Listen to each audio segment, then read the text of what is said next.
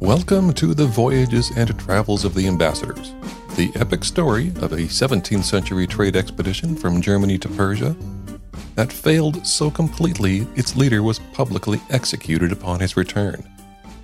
This is Episode 2, Waiting for the Tsar. In Episode 1, we followed the ambassadors on their winter voyage up the Baltic Sea from Lubeck to Riga, and then overland to Narva in a convoy of horse-drawn sleds. We pick up the story as Adam Olarius and his companions are waiting for Tsar Mikhail I to authorize their entry into Russia. It is now January 1634, and as the company waits to get moving, I will introduce the ambassadors chosen for the journey by Frederick, Duke of Holstein. First, we have Otto Bruggemann, a lumber merchant from Hamburg who had proposed the mission to the Duke. His business had taken him to Spain and the Netherlands, where he gained some understanding of European trade with Persia.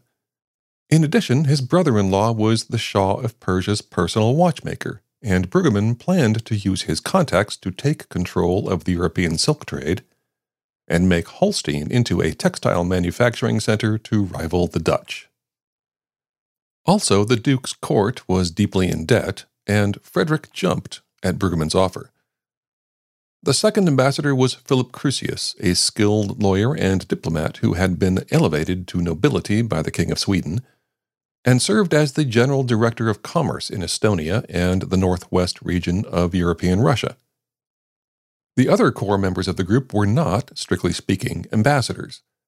Johann Albrecht von Mandelsloh, a young friend of Adam Olarius and a former page to the Duke, joined the group as an attaché. He left the expedition in Persia and traveled to India in 1638. He embarked for home in January 1639, returning via Sri Lanka, Madagascar, the Cape of Good Hope, England, and the North Sea, finally arriving in his hometown of Gottorp in May 1640. He died in 1644 at the age of 28 after enlisting with French forces fighting in the 30 Years' War. Depending on which source you read, he either died in battle or from smallpox in Paris. Olarius published the account of his friend's trip as a supplement to the Voyages and Travels of the Ambassadors, but scholars believe that 2/3 of Mandelsloh's story was actually written by Olarius and Dutch diplomat Abraham de Wickfort, who translated the works into French. As a side note, de Wickfort was incarcerated for a year in the Bastille by Cardinal Mazarin, the infamous Italian cardinal, diplomat, and politician who served as chief minister to Kings Louis XIII and Louis XIV of France. After his release in 1675, he moved to The Hague and was subsequently sentenced to life in prison by the Dutch government for treasonous relations with the French. He escaped, moved to Germany, and died there in 1682. Paul Fleming knew Olarius from the University of Leipzig and was hired by Duke Frederick as a scholar and travel poet, responsible for writing official poems to glorify the group's progress or memorialize birthdays, engagements, and other important events. Born in Hartenstein in 1609, many of his first poems were written for funerals and weddings in war-torn Leipzig of the 1630s, although most of his poetry was published posthumously. Upon returning from Persia, Fleming earned a doctorate in medicine from the University of Leiden in the Netherlands. He traveled to Hamburg in the spring of 1640 and fell ill on arrival. He composed his own epitaph on March 27 and died of pneumonia on April 7. Several collections of his poetry were published after his death, edited by Olarius.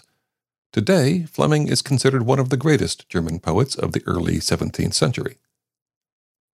Adam Olarius, who describes himself as the secretary of the embassy, was born Adam Ohlschlegel in the central German town of Aschersleben, probably in 1603.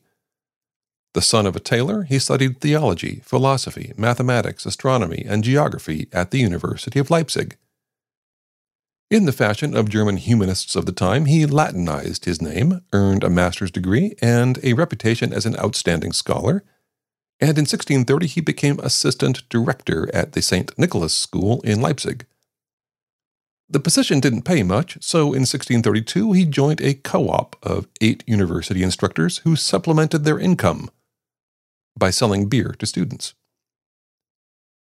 As the youngest member of the co-op, Olarius collected the beer money and made sure students returned to their rooms by curfew. Philip Crucius recruited Olarius for the Holstein mission in 1633. Olarius recommended his friend, Paul Fleming, and the two of them left Leipzig in August and joined the mission in Hamburg.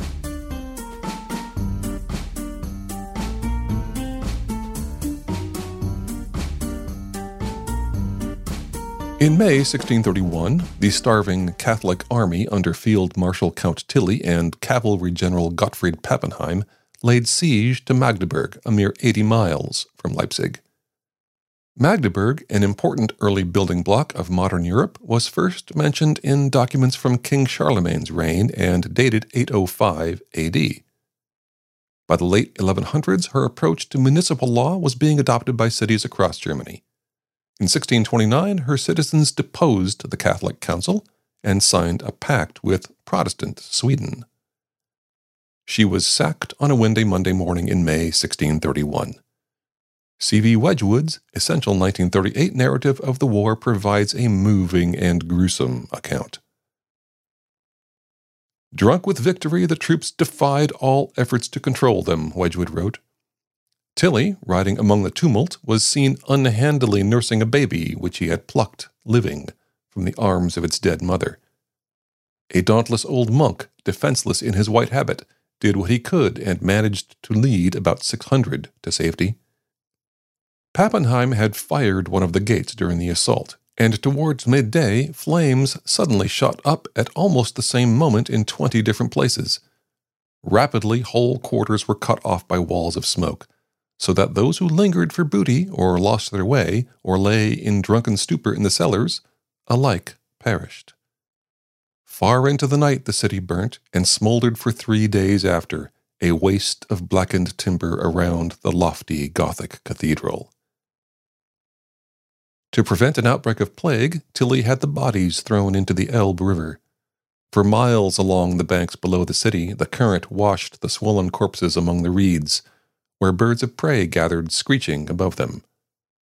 Of the 30,000 inhabitants of Magdeburg, about 5,000 were left, and these, for the most part, women. Our danger has no end, for the Protestant estates will without doubt be only strengthened in their hatred by this, Tilly wrote to Duke Maximilian of Bavaria. He was right. The destruction of the city was the worst single event of the war, and became known as Magdeburg's Wedding, or Magdeburg's Sacrifice. Olarius was not a witness to the catastrophe, but he certainly had intimate knowledge of it. A few months later, on September 15, Tilly plundered Leipzig. City death and marriage records reveal that more weddings were celebrated in 1633, 1634, and 1638 than in any other single year between 1595 and 1680. The high mortality rate of the period left large numbers of widows and widowers, and funeral sermons from this period bear witness to how quickly spouses tended to remarry every time they were bereaved. The year 1632 was especially deadly in Leipzig, and 1634 saw a record number of marriages.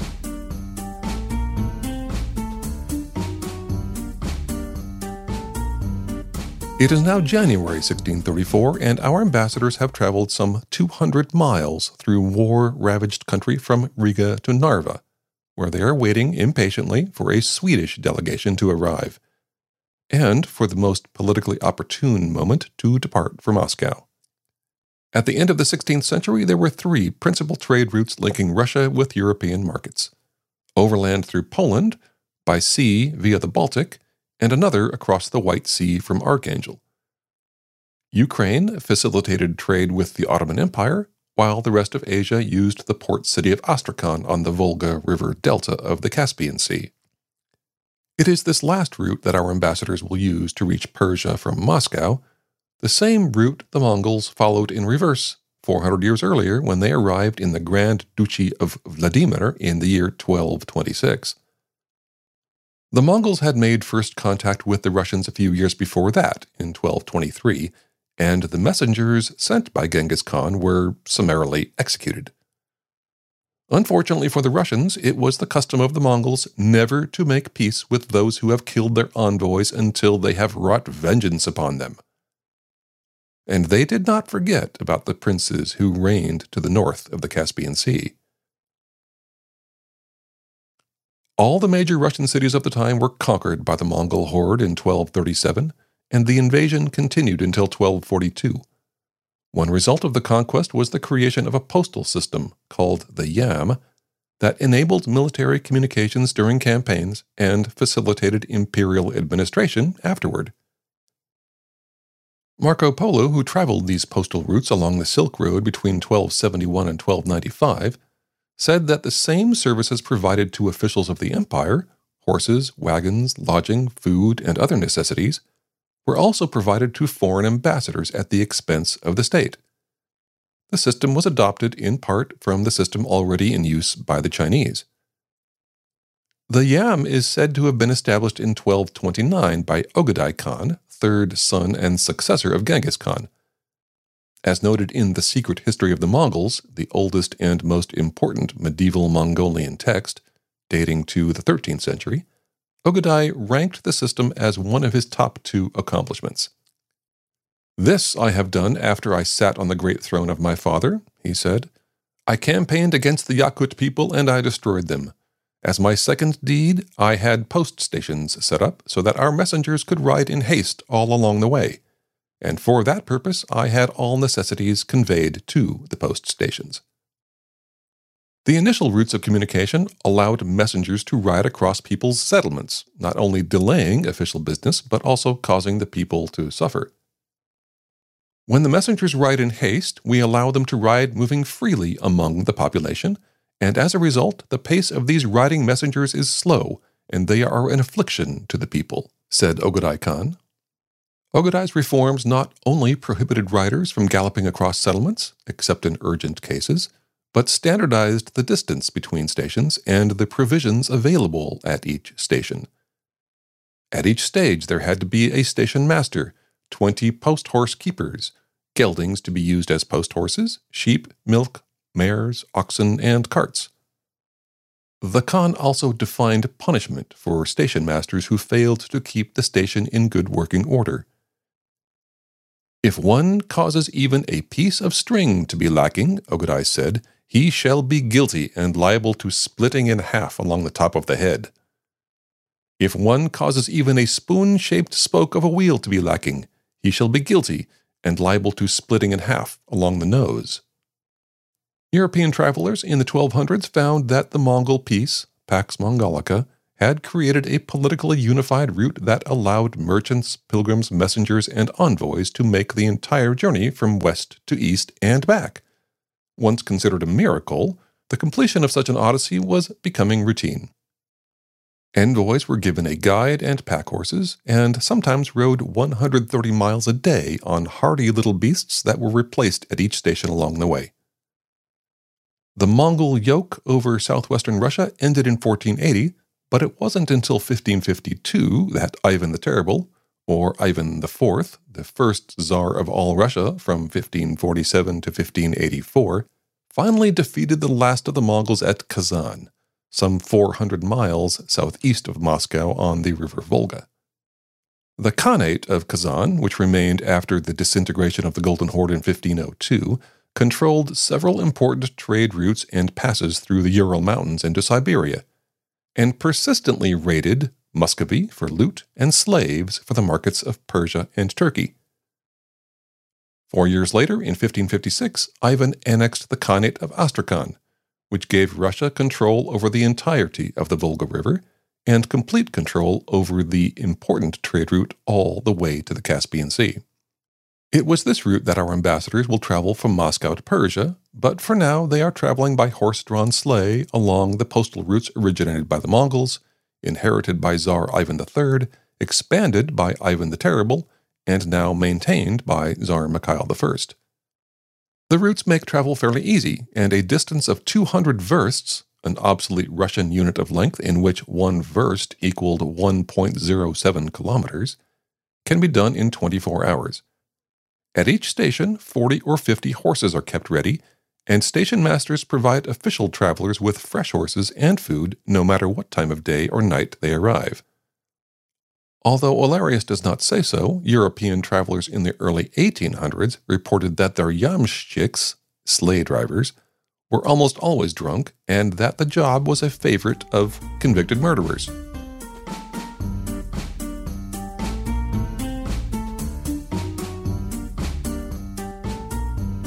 Adam Olarius structured his narrative so that descriptions of Livonia, a country that no longer exists, in which our ambassadors are currently ensconced, were included in Book 2. For our purposes, we will take the narrative out of order and include some of our author's observations here. Expecting to languish in Narva for 6 months, the ambassadors attended diverse sumptuous banquets and were invited out walking, riding, and hunting, while their underlings, as Samuel Barron's translation calls them, got into frequent fistfights with the soldiers of the garrison. Thanks to Ambassador Brueggemann, similar violent disputes plagued the company for the entire journey, some ending in murder. At the end of February, realizing that the next leg of the journey to Novgorod will be nearly impossible on muddy roads during the spring thaw, Paul Fleming and a few others are sent ahead on the good sledge road, with what Olarius calls part of the train and baggage. When provisions in Narva run low and their Muscovite hosts are forced to forage up to 80 miles out from the city for fresh meat, 12 members of the group repair to the Baltic port city of Reval, today the city of Tallinn, where the governor welcomes them with cannon fire and sends them on their way back to Narva with more cannon fire 6 weeks later. When they arrive again in Narva on May 18, the governor welcomes them with cannon fire. This ceremony is repeated by numerous governors as they make their way to Moscow. The Swedish ambassadors, without whom the Germans could not proceed, had finally arrived a few days earlier and immediately dispatched messengers to Novgorod to prepare the way for the border crossing. Barron writes, "It is the custom in Russia, as in Persia, that when foreign ambassadors reach the frontiers they must declare their business, and then wait until the ruler of the country is notified by courier of their arrival, and sends the governor of the province instructions for receiving and entertaining them." This practice was abolished in 1696 by Peter the Great. While the Swedes go on ahead, Olarius stays in Narva for Pentecost and records his observations of how the local Russian community remembers their dead relatives and friends. The churchyard was full of Muscovite women who had spread the graves with handkerchiefs, the corners of which were fringed with silk of different colors, upon which they had laid dishes full of fish, custards, cakes, and painted eggs. Some stood, others kneeled, asking different questions of their dead kindred, weeping over their graves, and expressing their affliction by dreadful howlings. To Olarius, the display does not seem sincere, for he also notes that the women pay little attention to the dead, instead taking every opportunity to laugh or talk with other people who pass by. Likewise, the local priest conducts his perfuming and praying over the dead in an inattentive and not particularly reverent manner. Servants of the priest collect the dishes full of food, giving some to the Germans, who in turn give them to some poor children, while the priest collects money from the women. Ever the man of many interests, Olarius also goes on at length about the agriculture, economy, and history of Livonia. Livonia is in all parts very fertile, and particularly in wheat, he tells us. The locals set fire to the forests and use the ashes for fertilizer. This process produces excellent good wheat for 3 or 4 years because, he postulates, sulfur and saltpeter which remain with the cinders upon the earth leave behind them a heat and fatness which produce good crops without the use of manure. This, he reminds the reader, is exactly what the first-century Greek geographer and historian Strabo says at the end of his 5th book, where he speaks on the fertility of the lands near Mount Vesuvius and Mont Gibel, which is Mount Etna, in Sicily. The result of all this Livonian fertility is such an abundance of cattle and fowl, so cheap that many times we bought a young hare for 4 pence, a heathcock for 6, and accordingly others, so that it is much cheaper living there than in Germany. He recounts 500 years of Livonian history, mentioning various wars between Poland, Sweden, and the cruel and barbarous Muscovites, and concluding that the people themselves are barbarians who have nothing of their own, but are slaves and serve the nobility in the country and the citizens in the city. He says they are called not Germans, because the Germans who went there to become farmers did not understand the local language. He does not remind his readers that the collapse of the Livonian order between 1558 and 1625 resulted in the deaths of 180,000 citizens, that over half the peasant households in central Livonia were destroyed in a series of Polish-Swedish wars, or what Swedish commander Johann von Nassau reported from the front in the winter of 1601. Everything and everyone is demolished, burnt or killed, and for many miles no living person is seen, and one does not know whether people have ever lived here. That the peasants kill and eat up one another, that the bodies of criminals are taken from the gallows and the wheel, and in many places even the dead are taken out of their graves by the poor in their extremity. Of course, he does relate that the Gospels are preached there, but that the Livonians are never the better Christians for it, and that they believe there is another life after this, but their imaginations of it are very extravagant. He also includes the very odd details of their ceremonies of marriage. When a country fellow marries a lass out of another village, he goes a horseback to fetch her, sets her behind him, and makes her embrace him with the right hand. He carries a stick to which he attaches a piece of brass money, which he gives to the man who opens the wicket on their way out of the village. A rider playing the bagpipes precedes them, and two friends carve a cross in the door of the house where the marriage is to be consummated, and then they thrust the point of one of the swords into a beam over the bridegroom's head, which is done to prevent charms, which they say are ordinary in that country. The bride scatters little pieces of cloth along the way for the same reason, especially at crossroads and on the graves of little children dead without baptism, who, Hilarius tells us, are buried along the highways. The married couple go to bed as soon as all the guests are seated at the table. They get up about 2 hours later, and everyone drinks and dances till such time as they are able to stand no longer, when they fall down on the floor and sleep together like so many swine.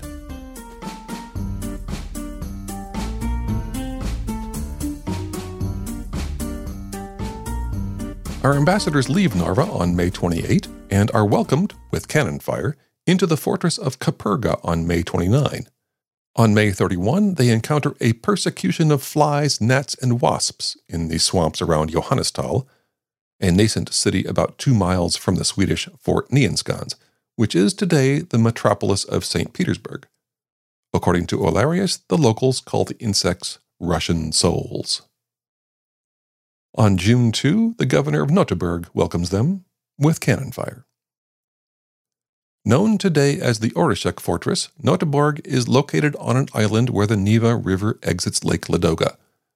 Roughly 25 miles from Fort Nyenskans, it was first built in 1323 as an outpost of Veliki Novgorod, one of the earliest cities in Russia. Hilarius relays the story of its capture by the Swedes in 1617. We were told that the besieged Russians held out until only 2 men were left, writes our translator Baron, when, under the terms of the surrender, all survivors were obliged to quit the fortress with their belongings. Only these 2 emerged. Asked where the rest were, they answered that all the others had died of a contagious disease. Largely abandoned after the October Revolution of 1917 and almost totally destroyed during the siege of Leningrad in 1941, the fort is now open to visitors as a museum. Its claim to fame, however, is that Vladimir Lenin's older brother, a 21-year-old biology student turned violent revolutionary, was hanged here in 1887 for attempting to assassinate Tsar Alexander III. Historians consider this to be the seminal event that launched Lenin's successful career as a murderous totalitarian sociopath. About a month after arriving at Noteburg, the Russians send word that the Swedish ambassadors will be escorted separately to Moscow, and those from Holstein must remain behind. Hilarius obtains special permission to follow along, documenting the ceremony and customs with which the Russians received envoys. As they depart Göteborg, cannons fire the customary salute just as the boat bearing Swedish Ambassador Andreas Bergius goes by, and the discharge caused a large timber to fall very close to the ambassador's head, almost killing him. As an aside, Bergius is known as the father of Swedish cartography. He worked for the royal chancellery beginning in 1602, was made a member of the Swedish nobility in 1624, and in 1628 was assigned the task of founding what was to become the Swedish National Land Survey. Actually crossing into Russia is a diplomatic comedy of errors. Olarius, of course, is there. Here's the play-by-play. At 4 a.m., the Swedes arrive at the border, a small river some 40 paces wide. They find out that 17 boats are waiting for them on the other side. Wanting to cross without delay, the Swedes send an interpreter to expedite things. The elderly Russian Pristov, or conductor, sends a reply. "Why the hurry? Do you think His Tsarist Majesty does not have enough provisions to feed you for an extra day?" 12 hours later, the Pristov sends another message along with 4 of his soldiers. "What's the problem? Aren't you ready yet?" The Swedes reply, "We've waited 5 weeks already, so don't be offended if we decide to wait another day. Besides that, we're tired and we need a nap." It is now afternoon. The Swedes take a nap because, of course, everyone knows that most Russians on the Russian frontier take a nap in the afternoon. When they wake up, they ask the interpreter when the Holstein mission will be allowed entry. He says there are not enough boats, carriages, or horses for everyone, and the Germans may need to wait 3 weeks. At 4 p.m., the Swedes send word to the Pristov that they are now ready to cross, and that the Russians should bring their boats. The Russians send 1 boat, with 15 well-dressed men aboard. The Swedish ambassadors row out in another boat to meet them, and a strange pas de deux occurs mid-river. The Russian oarsmen are rowing, but their boat is not moving. The Pristov orders this done, Olarius says, to express the greatness of his prince, Tsar Mikhail. The frustrated Swedes notice the delaying tactic and call out to the Russians. "Pride is not seasonable at the moment," they say, "and procrastinating will be of no advantage to either side." At last, the boats being all come to the middle of the river, Olarius writes, the Pristov advanced and read out of a paper that the great Duke and Tsar Mikhail Fyodorovich, autocrat of all Russia, had ordered the reception of the ambassadors coming from the crown of Sweden, and that he had given command they should be provided for, they and their retinue, with provisions and all things necessary until they came to the city of Moscow. The Russians bring the Swedes to the other shore and conduct them to a gentleman's house that Olarius says is hot and black as hell from a fire burning in the stove, no matter that it is the middle of summer and the weather is already hot, where the Russians offer them gingerbread, very strong vodka, and 2 sorts of very bad mead, which the Swedes only pretend to drink. After passing the liquor around, the Swedes finally give it to Olarius and tell him, in Latin so the Russians cannot understand, "Add a pinch of sulfur and you'd have a drink fit for Hades." The banquet lasts an hour. Finally, the Muscovites fire several musket volleys in welcome, and the Swedes sail up the Volkhov River to Novgorod. "I returned to Göteborg," Olarius writes, "where our ambassadors waited for 3 weeks, as the translator had foretold." In the introduction to our tale, John Davies writes that history is a better teacher than philosophy, and more entertaining than romance, but travels are better still. By reflecting on the policy and morality of diverse nations, one finds wisdom and delightfully strange circulations of human nature. And if one can embrace unavoidable hardships, hazards, and inconveniences, one experiences an entertainment and such charming pleasures as cannot be had from books. I hope that you, dear listener, are finding this tale just as charming as any real adventure into Russia could be, and that you will come back to hear the tale of Grigory Kotoshkin, who spied for Sweden and wrote the only expose of 17th century Russian politics, and how he met his untimely end, in Episode 3 of The Voyages and Travels of the Ambassadors.